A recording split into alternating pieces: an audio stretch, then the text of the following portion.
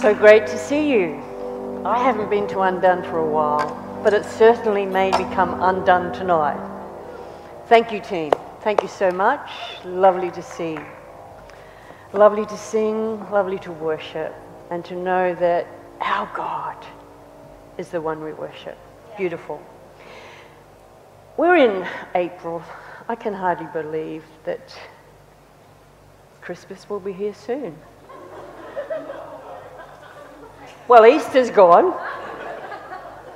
And that doesn't feel like a week ago, that feels like... So sometimes I get a little bit overwhelmed with day after day, month after month, and things go on. But this year we've had some incredible series in our church services. We started with everyday faith. How does my everyday faith look like? What is it that keeps me close with God? And we heard some incredible stories and messages during that season. I think he then went into Rebel Jesus. Is that right? Rebel Jesus. And you know what? I hope, I pray that you will continue to be a rebel like Jesus, because then you will know revival. Yeah. Be a rebel Jesus. And we're starting a new series called Romans. Reflection, my life reflecting with my thinking. And I've been asked to speak the first one tonight, and it's called humility. You already know that. And you know, I was thinking about today, and I think, oh my goodness. You see, I have a very unwelcome friend that comes along, and it takes me a while to realise that this person, this thing, this somebody has started to speak into my life more powerfully than it should. And this unwelcome friend is called pride. Pride. Very unwelcome. And you know, sometimes it takes me a little while to really appreciate that it's captured my life again. And I love a definition that Steve gave in one of the last messages on Rebel Jesus about humility. He said, a humble person is someone who's seen God, because seeing God shuts down pride. You've got that? Someone who's seen God. Seeing God shuts down pride. So when my unwelcome friend comes along and I suddenly get my life being a little bit more about me, pity me, poor me, nobody loves me, you know, all that kind of thing, I can play the violin well then. It's about the only thing I can do, is when I have that little pity party. And then I have to remember that I've been looking in the wrong direction. And I have to start focusing again and to say to myself, who and what am I listening to, and what am I seeing in my life? So we're starting this series about living in the kingdom, the ethics of the kingdom, if you like, and it's taken from the latter part of Romans. And I invite you over these 4 weeks to listen well in the morning if you want a really good introduction to Romans and to hear some of those big words explained. Listen into the morning service, from bed if you like, or from the beach, whatever you do Sunday mornings. But listen, Ben gave a really good one this morning, especially on some big words, and I'm not even going to attempt to say them, but he talked a lot about condemnation and our freedom that we have in Christ. And so when we come to the kingdom ethics, especially to chapter 12, which we will be speaking from in these next 4 weeks, the passage starts with a word that says, therefore. And you've probably heard this lots of times. When you see therefore, you ask the question, what on earth is it therefore? You got that? Because it's saying therefore. So something must have come before it, before you can get to therefore. So you've got to look back and think, well, why is it there? You see, for 11 chapters, Paul has been writing the most complicated stuff that's in the scriptures. Ben says it's one of his favourite books. For me, It's one of those books I get tangled up in. I read it, I reread it. I've even given lectures on it, but it captures my heart and my life, and it says to me, how much do you really understand? Keep at it, keep at it. So I've been working on Romans all year, and it's a heavy book. Make it your favourite book. Ben said this morning, read it at least once a year. I think I've read it about 5 times already this year. Ben, does that exempt me for the next 5? Oh no, okay. It's not like that, is it? Because I need to stay there. I've got to find out what therefore is there for. And Romans 12 says, look back and reflect with your mind what Paul is going to ask you to do in your life.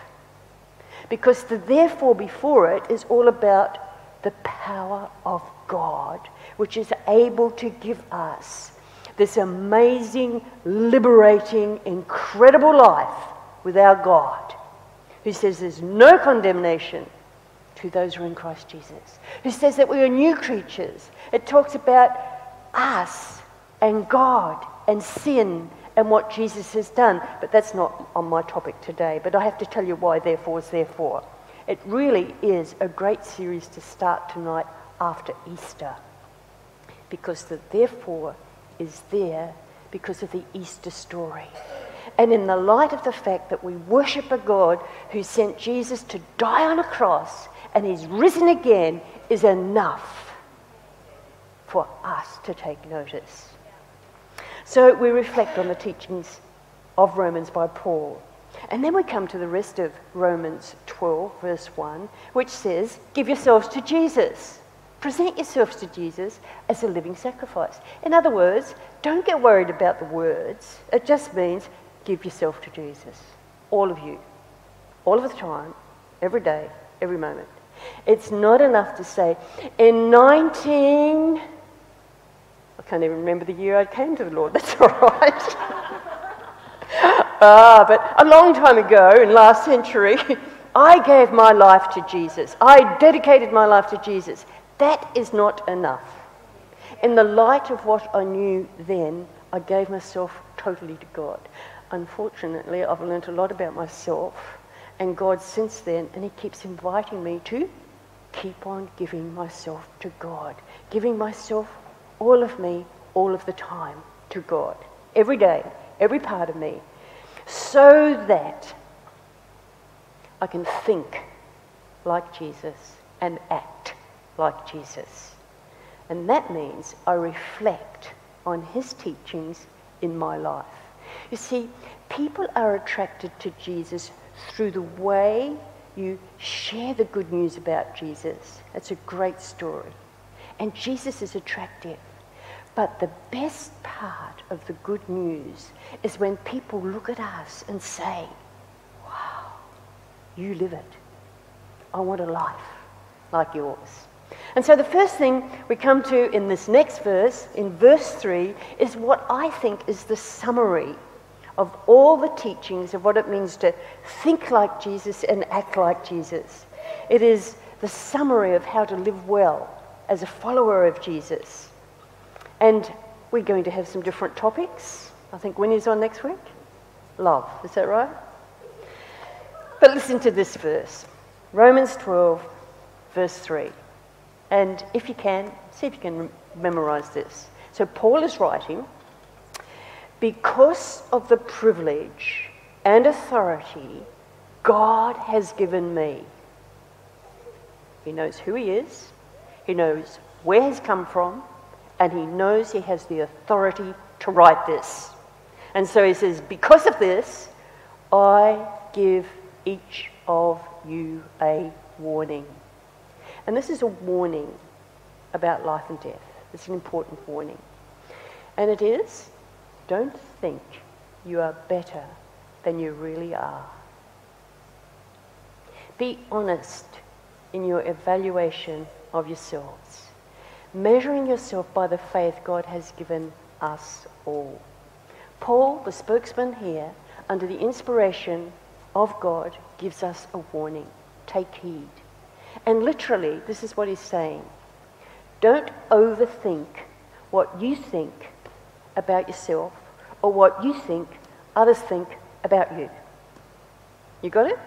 Don't overthink. Overthinkers in the room? Overthinkers? What will they think? What will they think? What do I think? And the trouble is, once I start thinking about what I think, I don't even know what I think anymore. Because I just go round and round in circles. Has that happened to you? I don't even know where I started. So don't overthink what you think, but think in a sober thinking way. Now, what does that mean? In one way, we can go back to the teachings of Jesus from the Matthew passages, from our rebel Jesus, who said, the summary of everything I want you to do is to love God with all of your heart, mind, soul, and strength, and to love others. But he didn't stop there. Can you remember what else the text says? Love others as you love yourselves. And a sober estimate of ourselves is learning to love ourselves. It's pretty important. Loving our neighbours, loving God as we love ourselves. And possibly, sitting in the room now, there's people saying, I don't like who I am. I've been through stages where I really hated who I was. I had to put on a mask and pretend, and I didn't like me. And I had to learn how to like me and to love myself well. And that's the journey we're going on tonight, because I think true humility starts there. So another little verse from Paul, good old Paul. He wrote this in Philippians 2, verses 3 and 4, and he says, just this, don't be selfish. Try not to impress others. Be humble, thinking of others as better than yourselves. Don't look out for your own interests only, but take an interest in others. And I can't do that if I haven't got a sober estimate of who I am. So let's look about how do I think in a sober way. It's got nothing to do with being drunk or drinking. Sober means a sensible, sane way that is true. I've got 3 stories that hopefully will show us how I can love myself or loving myself well in a healthy way. 3 little stories. I want you to tell me from these stories, and they've all been part of my life. They're not my stories about me, although I'm involved in 2 of them. One was one that I've read just in the last couple of weeks that was in my devotional reading, and I think it's been on Facebook since. The story of a boy on a plane who sat next to a couple. And the boy was 16, and he was at the window seat, and then there was this couple there. By God's appointment, they were all musicians, but that's beside the point.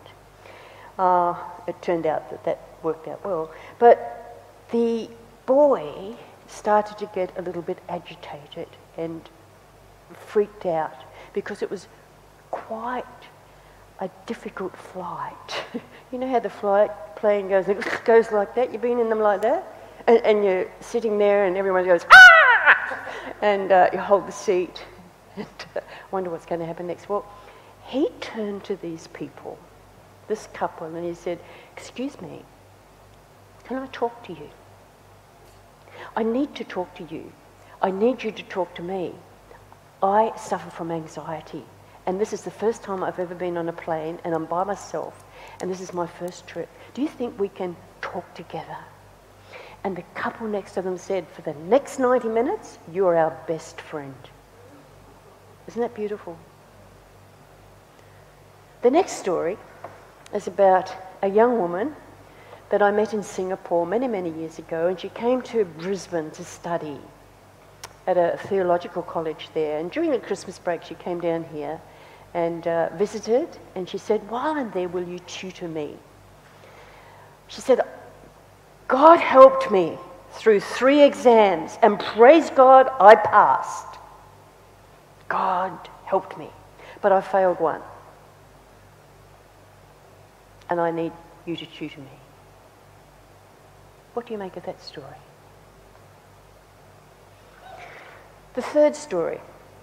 I also, once upon a time, had to evaluate students teaching or preaching. And there was this little thing that you used to have to tick boxes and all this kind of stuff, and they had to listen. And one of the students came, they come in fear and trembling, and it's really a horrible thing to do. Don't you? Yeah, you've done that. Good on you, Sam. I did it to Sam, it's all right. And they come, and I said to this person, you did a really good job. The student said, it wasn't me, it was God.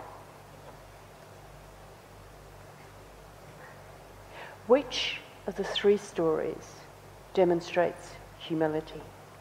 I want to suggest that at certain stages we've used language like that.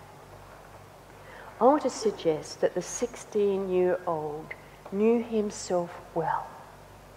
He knew to ask for help, and that took courage. That is a picture of knowing yourself, loving yourself, and asking for help. I could give you another story from tonight. I saw the Ferguson girls up here singing, and I just said, do you think if I had been born a Ferguson, I would be able to sing? Well, Bronte said, I could teach you to sing because everyone can sing. Bronte knew she had a gift, and she knew that she could teach me. That is true humility. Is that right? Thank you, Bronte. I'm not going to take lessons, so it's all right.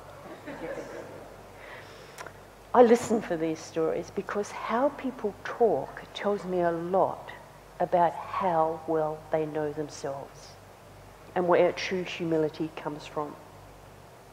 If I know myself well, I don't need to compare or compete, and that will make me more humble. If I know myself well, I don't have to belittle or exaggerate. I don't have to I will know what I can do. I can teach you to sing. Okay? And I know what I'm not good at. I will not be able to teach you to sing. That's an exaggerated story, but you get the point? It's not a boast when someone says, I can teach you to do this. I know how to do it. I will know what I mean when I say, I can't do this. I will know whether I'm saying, I can't because I don't want to, or I can't because I don't know how. And if I can say I can't, but I don't know how, will you help me even if it means I will fail? That is what it means to know yourself well and to love yourself well. The person who loves themselves well will try out new things, even if they don't go well. And they will try again. I have a friend who every time something doesn't work, she says, I'm never doing that again. I used to advise students. I said, up until the age 35 at least, try everything. Try everything. Because you really don't know what you can do well. Okay? You start to develop. And you might fail miserably the first time you do it, or the 10th time you do it. But each time, there'll be some time when you think, no, I shouldn't do that.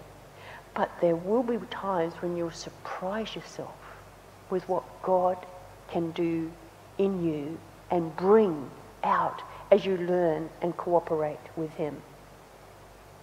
The other thing that you will do well if you know yourself well is that you will not start putting people down. Okay? You won't gang up on others. You won't gossip about them. And you won't gaslight others. Have you heard that phrase? Gaslighting? It's really popular now, gaslighting. I didn't have a clue what it meant, but everyone was using it. It was a bit like what Ben was talking about this morning.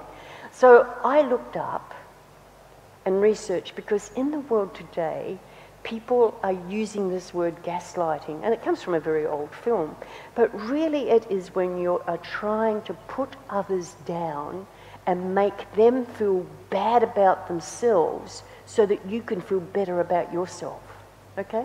And it's an emotional thing, so that the person goes away from you doubting whether they know themselves well or not, okay?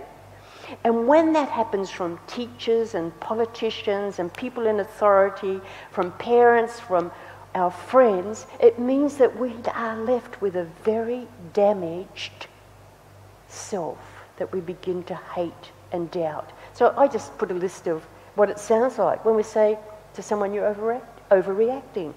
I've said that to someone often. You need help. You're upset about nothing. Just calm down. Why are you so defensive? It's your fault. You twist things. You're so sensitive. I used that one with one of my friends for years. And I have to learn now not to say that, because that's who she is. I have to learn to accept that. And it doesn't help her if I keep saying it. You got it? It's always something with you. You're so dramatic. You must be confused again.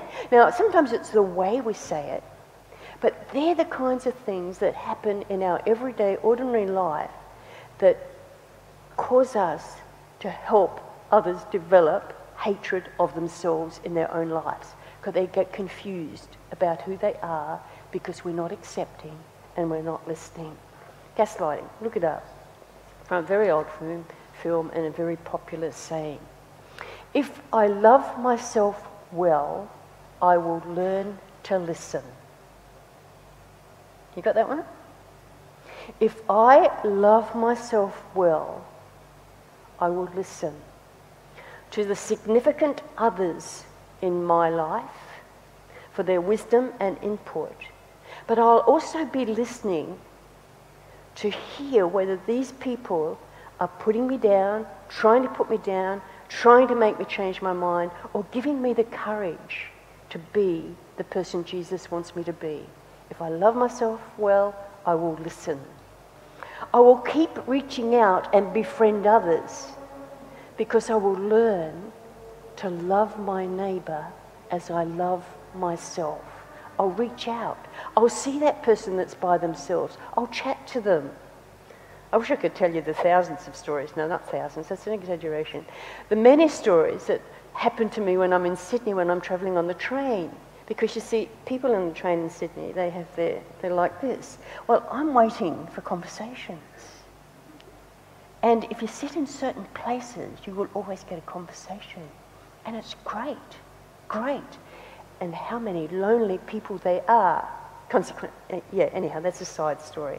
But there's people there who want us to befriend them. And we can befriend just by listening, reaching out, and forgetting about ourselves and reaching out to the other.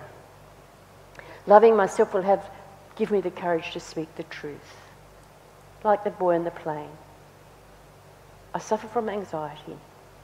I not travelled in the plane before. Will you speak to me? Will you talk to me? I will have the courage to ask for help. I will, and this is why I love what you said, Renee, I will remember that I belong to Jesus. I will remember that he lives within me. I will remember where I come from, where I'm going. So humility is that sober estimate of yourself. You've got what a sober estimate is now? Learning to love yourself well, to accept, to be able to say, yep, I can do that. Or, yes, I'd like to do that, but I may need a bit of help. Or, no, you should never really ask me to do that. But don't go there yet, you're too young to start doing that. So let's just talk a little bit about humility, because I want to look at Jesus and humility. Renee's already introduced us to a bit of a thought. And Jesus' followers introduced humility, or Jesus introduced humility into the world in a totally different way. He turned it right upside down. See, in the time when Jesus lived, and that's why we've got Roman columns here today. We're doing Romans, okay? The Roman, you've got it? I just saw it. Aha! Very good. I'm glad I made sense. Okay, good. So, in his day, humility meant know your place and don't dare move from it. So if you were the servant, you were the servant. And you deferred and you didn't try to enter the world of someone who was not a servant. And that was a very hierarchical thing. Know your place and stay there. And in some countries today, that's still very similar. Know your place and stay there. When I go to China, they always want to know how old I am. Do you know why? They don't have to worry too much now. Because if I'm older, they have to respect me. And if I'm older and I get on a bus, they've got to give me a seat. So they want to know how old I am. Doesn't pay to tell lies, by the way. So there's different cultures, have different ways. But Jesus changed that. He said it's not something about trying to push yourself and go up and get yourself better and better and have status and position and finance and power and education and everything else that goes with it. It's not about that at all. No. So I'm going to look at Jesus and look at the downward mobility of Jesus. You've got it? We talk about the upward mobility. Jesus had a downward mobility. Here it is from the scriptures from Philippians. Though he, Jesus, was God. You got that? He's God. Is there anything God can't do? No, he's God. Jesus is God. He didn't think equality with God was something that he had to keep going around. Look at me, I'm God, I'm God, I'm God, I'm God, he would say.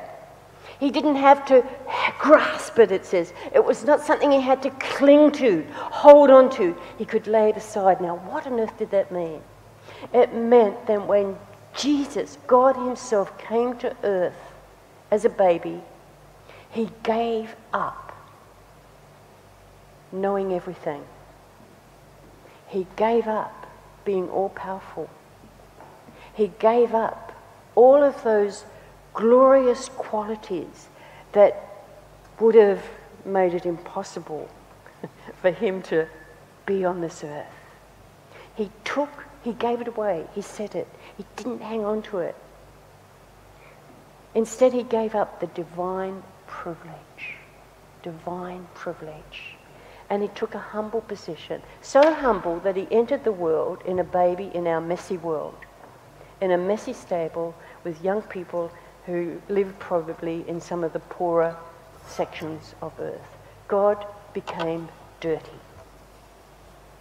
Okay? In our messy world. And if you had have pinched Jesus, it would hurt because he took on flesh. If he had have fallen over, and I'm sure he did, when he was learning to walk, because he had to learn to read, walk, talk, he had to do all that. I'm sure he cried.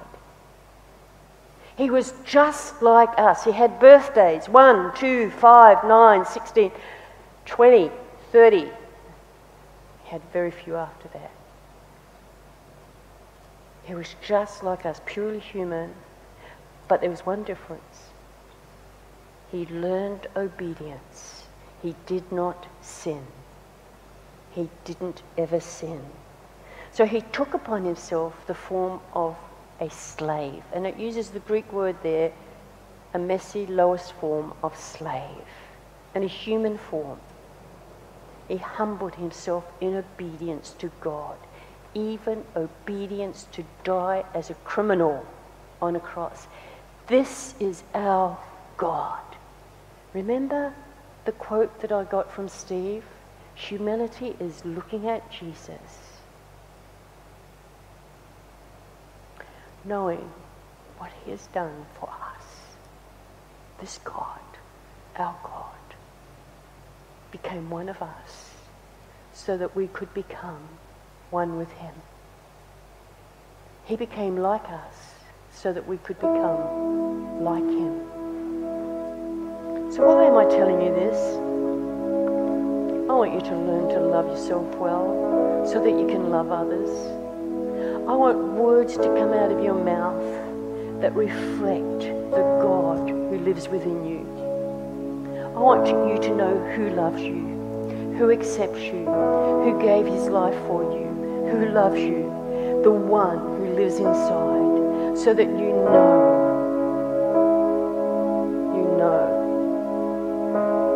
Stay humble. Stay humble. You know, I talked about that friend that comes along, and I'm not really sure until a few days later or a bit longer time, when suddenly pride and arrogance start to come out of my thinking and mouth and actions.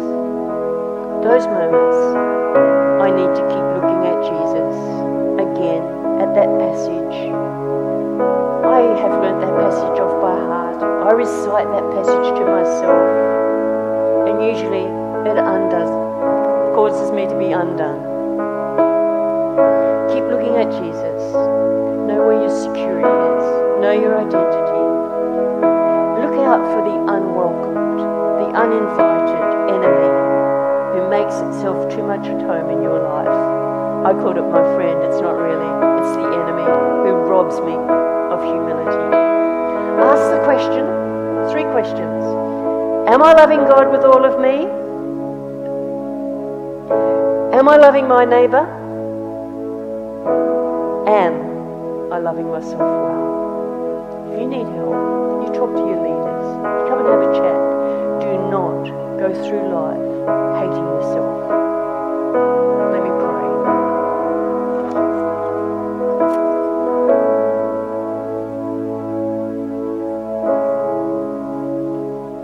My deepest desire for each one of you is that you would learn to love yourself well, to know God, your Maker, to know that He accepts you, gives you security and identity, so that you don't have to go through this world struggling, but you can go through with assurance, with courage, conviction, and grow in love. Lord, I pray that this would be true of each of us in this room. May we know your mercy and your grace. In Jesus' name, amen.